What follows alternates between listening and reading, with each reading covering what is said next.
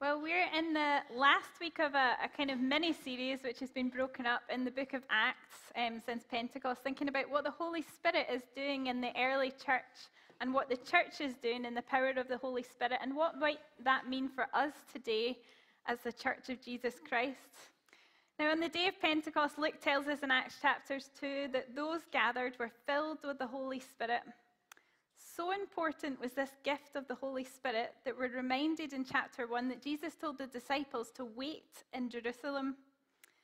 I am going to send you what my Father has promised, but stay in the city until you have been clothed with power from on high. Their commission, of course, was to go and to make disciples, but in this instance, they're told to wait. So important is this gift of the Holy Spirit. We would do well to remind ourselves of the fact that the Holy Spirit did exist before Pentecost.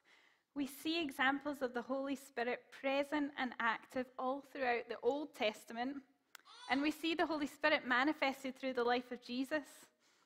And in fact, the Spirit's not just mentioned once at Pentecost, but repeatedly throughout the book of Acts. The Holy Spirit is the driving force of God's mission to the entire world. Now, there's a number of ways that we might talk about this, and as Jeff mentioned earlier, that we might speak about being filled with the Holy Spirit or baptized in the Holy Spirit, or here it says they were clothed with power from on high. It talks about the Spirit of God falling on them. But whatever you want to call it, it's clear that we need it. And I wonder if we truthfully have to ask ourselves the question, as I've been doing this week in my preparation, do we really believe in the power of the Holy Spirit at work in us and through us today? Do we really believe that we can still see signs and wonders as the Holy Spirit manifested himself in the early church? Ian reminded us a few weeks ago that as a church, we're not what we call cessationists. We don't believe that the power of the Holy Spirit and the miracles and the signs and wonders died out with the apostolic age or those that were there at the time of Jesus.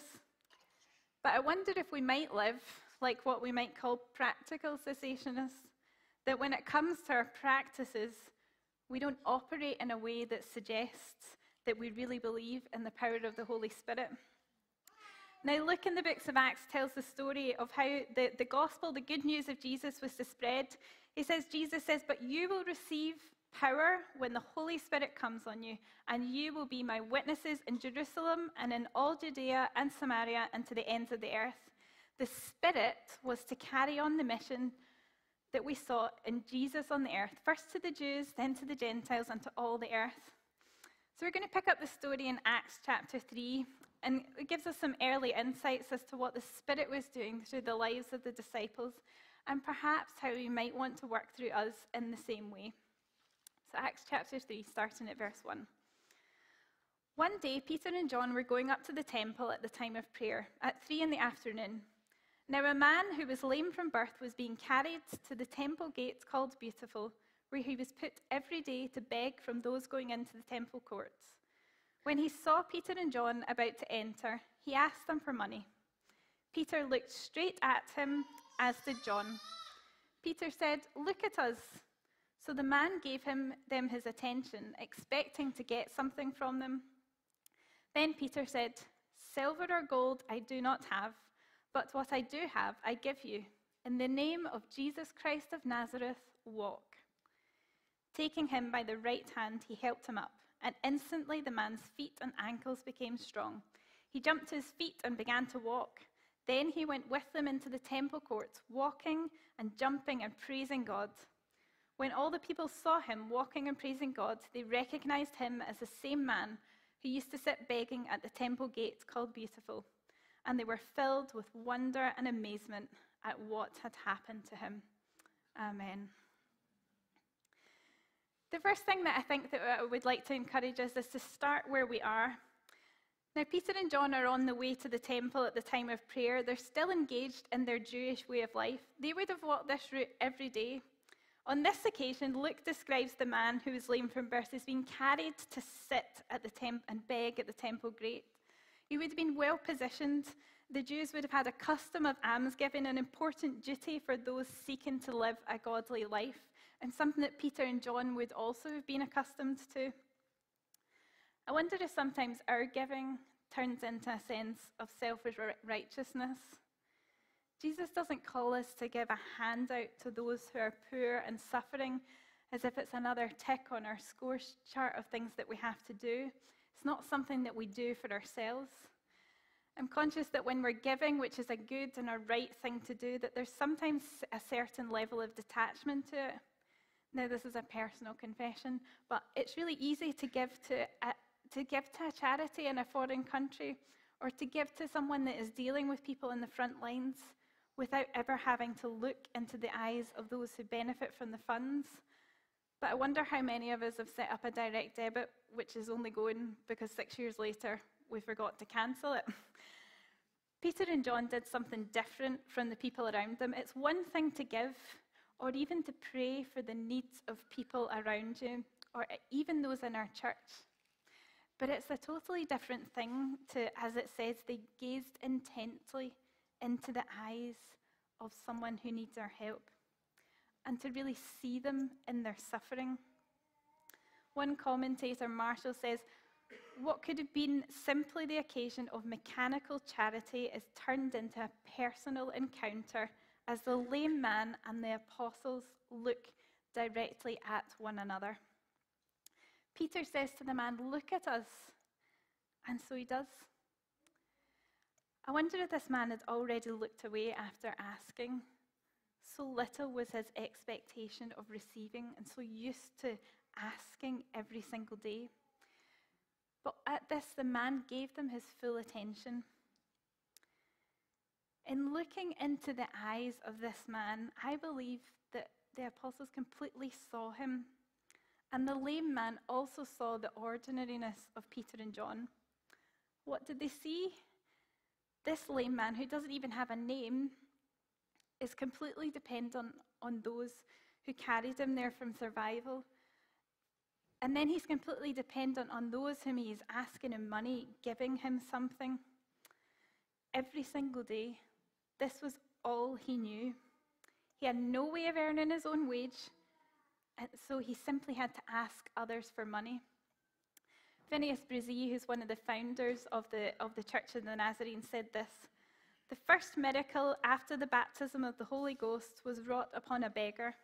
It means that the first service of the Holy Ghost baptized church is to the poor, that its ministry is to those who are lowest down, that its gifts are for those who need them the most. As the Spirit was upon Jesus to preach the gospel to the poor, so his Spirit is upon his servants for the same purpose." I wonder how many people in our day-to-day lives, where we're at, are so often overlooked, but longing for someone to stop long enough, to pay attention to them, to really see them. And how many of us are brave enough to stop and look? Maybe to make ourselves, allow ourselves to be a little bit uncomfortable, not just to throw money at a situation and to make it feel better. So starting where they were at, Peter and John saw something in a way that was different. But that's not all they saw. In seeing the man's brokenness and helplessness and shame, they also saw what Jesus wanted to do for him. They saw the image of God in this man, longing to be set free and to be made whole. This is part of what it means to be a witness. If we want to bear witness to the power of the Holy Spirit and see the miraculous, we first have to see the situation and give voice to it as it is in its full reality. If we'd just seen the material needs of this man and we don't see the lifetime of pain and exclusion, then we don't really know how much we need a miracle. In Matthew 16, verse 19, Jesus tells Peter and the disciples, "I will give you the keys of kingdom in heaven. Whatever you bind on earth will be bound on earth. Whatever you bind on earth will be bound in heaven, and whatever you loose on earth will be loosed in heaven." Peter was witness to this man's situation, but also witness to the Spirit's power that raised Jesus from the dead. What do we see when we go about our daily lives? What can we see with eyes of faith into these situations, bringing the kingdom of heaven to earth? The second thing I want to encourage, and Jeff's nearly stealing my sermon earlier, is to raise our expectations. I think God wants to say something to us, does he? A few years ago with the church board, we had read through a book, Mike Frost's Surprise the World. And I was really struck by the fact that actually for a lot of people, their expectations of Christians are that they are nice people. I often meet people who come to the church and they say, everybody's just so nice here. And then sometimes even us ourselves, we're disappointed when Christians are maybe not nice, and we expect that that's what it's supposed to have been like. It's not unexpected for us to be nice people. But I wonder if sometimes we have to first disappoint people. Peter first said to the man, "Silver and gold I have not." I don't know if he didn't have silver and gold. Maybe he had some at home, but he was not giving it to him in this moment. The man's expectation to receive was based on what he could see he needed, which was all he had ever known. He so longed for a way to ease the pain and the suffering that he faced since birth, to meet even his basic needs. That's a really long time. Maybe there are some of us here today that have faced struggles that we've either been born into or that they've been with us so long that they might as well have been. Maybe we're reaching out to God, half expecting to receive something to ease the pain and the struggling because it's all we've ever known and we've never thought to ask for anything else. The reality is that on this day he was to be healed, but there were 40 years or so prior to that, every day, when he was not. I think sometimes we can't skirt around the issue that sometimes, or maybe a lot of the time in our experience, when we pray for people, that they are not instantly healed as this man was, nor do we always see the healing this side of heaven. Now, faith is important for healing, but it's not the only factor. It doesn't even look like this man had faith at all or was expecting anything. Simply just a handout from them. What was more important is the faith of Jesus to do what we could not do ourselves. The reasons that we don't see people healed are many and they're varied. And when we don't see the healing, the truth is, it's painful, it's real, and it's current. Sometimes the truth is that we feel that we have been abandoned, that we feel like we've been rejected, that we feel like we've been forsaken. And so we sit in this tension of the reality of what we see, but also of what we know to be true about God and the power of His Spirit and what we can see with eyes of faith. There's some things that we just don't understand about healing. It might be that Jesus himself has walked past this man previously who'd been taken there every day. Why was it that he hadn't been healed before? What was it about today that meant that this encounter between him and the disciples took place? If we understand Scripture based on our own experience, then where is there more for us to long for? Now, even in the midst of this tension, I wondered if God would invite us today to raise our expectations once again of what he can do for us. Like that little lady with her teacup, we bring whatever faith we have. To remind ourselves of God's heart towards us and to ask him to do the impossible again. In the midst of doubt and questions, to lean into all we know to be true about God and who he is. This man would never have imagined what was to happen to him. Honestly, there are times when I have prayed for people and I've been almost fearful of praying for a situation that humanly seems irreversible, that it's impossible to do anything about. Maybe we could take a minute to think for ourselves. What do we need? Jesus is standing before us. What are we asking him for? Or maybe more relevantly, what are we not asking him for? What have we long given up hope for? The third encouragement that I want to bring to us is to give what we have. I'm not sure if in the story, when you read it, you naturally find yourself thinking about the lame man or the apostles, but we've spoken a bit about the lame man. I want to think for a second about the apostles, Peter and John. They were only able to give out of what they actually had. And what they had was no small thing. I'm not sure if they actually didn't have silver or gold, but like we said before, it was a choice not to meet just his superficial needs. God has given us so much. Even within our own congregation, I'm aware that we have so many amazing gifts and talents and so much to give. But the greatest gift that we can offer of any worth is that which is given in the name of Jesus and in the power of the Spirit. Luke chapter 9, verses 1 to 2, speaking about the disciples, Jesus says it says that Jesus gave them power and authority to drive out all demons and to heal sicknesses. Then he sent them out to preach about God's kingdom and heal those who were sick. They had the power and authority of Jesus' name and in his name alone. The truth is, if we are not clothed with power from on high, then we have nothing to offer except that which will leave people wanting day after day. And I mean that as no condemnation, but we cannot give out of what we do not have.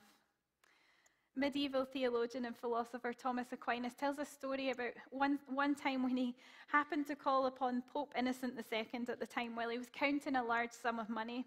"You see, Thomas," said the Pope, "the church can no longer say, 'Silver and gold have I none.'" "True, Holy Father," replied Thomas, "and neither can she now say, 'Arise and walk.'" I wonder if we have lost that power of the Holy Spirit and the authority in Jesus' name. After Peter has spoken the word to this man to walk, or in a fuller translation, to rise up and walk, such is his faith and expectation in the power of the Spirit in the name of Jesus, that he's going to be healed, that he reaches out his hand to help him. The power was Christ's, but the hand was Peter's. God calls us into a partnership with him to be his hands and his feet. You might think, well, God doesn't need me. God can't do anything. God can't do anything through me. He needs us to know how much we need him before he will do stuff through us. This man who has never been able to walk jumped to his feet and begins to walk. He went with them into the temple courts, walking and jumping and praising God. How do we know when we're working in the power of the Spirit?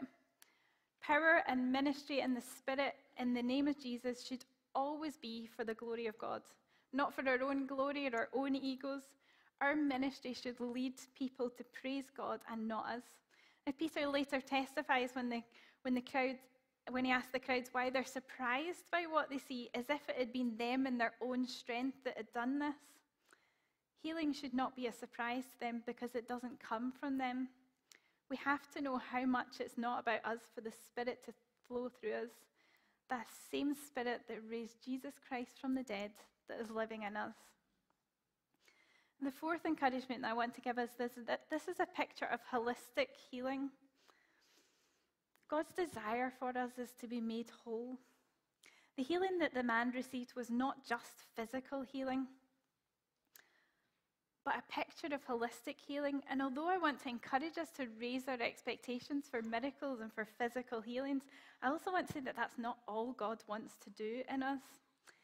After the man stood up, he went with Peter and John into the temple courts. When God does something so incredible in our lives, sometimes we have no frame of reference for the way forward. Peter and John journeyed with him into this new way of life. Now, because of his disability, it's likely that he's never been allowed inside the temple before. Not only was this man physically disabled, but he also carried a shame with him, knowing that he could never be fully accepted. He was forever an outcast until this moment when he walks with the disciples into the temple courts, fully accepted, where he had previously had no place. We see even this small detail of Peter extending his right hand, a right hand of fellowship, of equality, signifying the way that he had been accepted. And I believe and I know that this is God's heart and desire for all his children, that we would receive that peace and shalom of God, that we would be set free from a life of shame and of sin, and that we would be set free and know that it is available to all those who have faith in Jesus.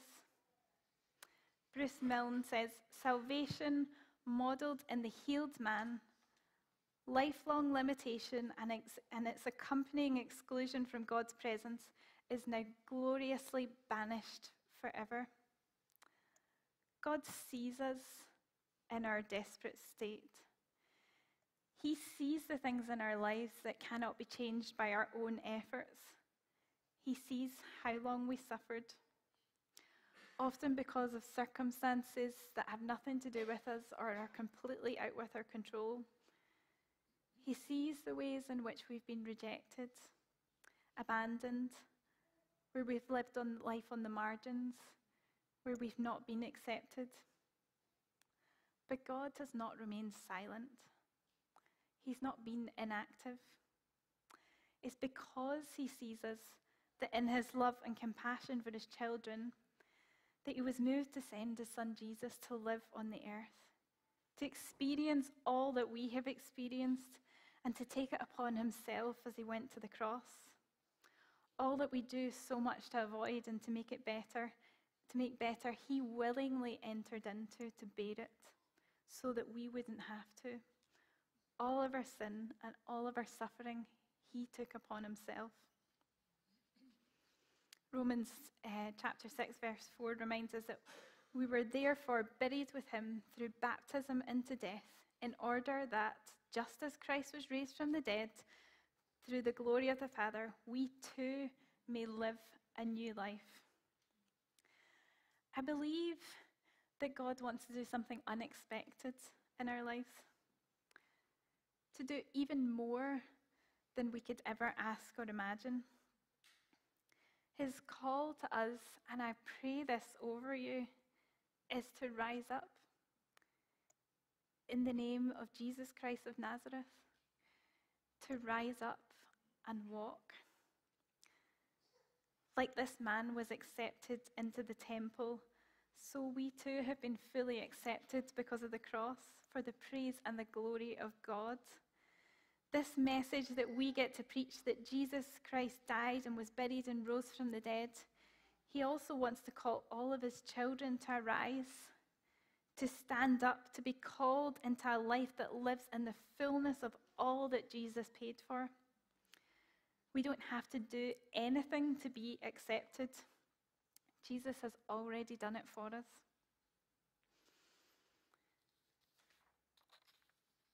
I'm going to ask the bands to come up, and we're going to sing a song, and I want us to take some time to remind ourselves of who God is. That it's the same God that we worship, the same God that's in the Old Testament, the same God who parted the oceans, the same God who is faithful and whose love endures through generations. To remind ourselves of what has already been done in Jesus. To remind ourselves that by this same Spirit, by this same God, his Spirit moves among us and is present with us and in us now. He freed captives then, and he wants to do the same for us. He healed then, and he wants to heal us now. The power that was in the first disciples, God's mission, in the name of Jesus, by the power of the Holy Spirit. It's the same mission that we find ourselves in today. It's the same mission that Paul has later on in the chapter in Acts. It's the same mission that Jesus had, and it's our mission. And after we sing, we are going to have a team that are available for prayer this morning, just as I said, over to my right-hand side. And you're welcome to come forward and receive prayer, whether that's prayer for physical healing or emotional healing, or simply for a fresh touch, and a filling of the Holy Spirit. And if maybe during this song you want to simply come forward and sing in faith and express how much you need him, please feel free to do so.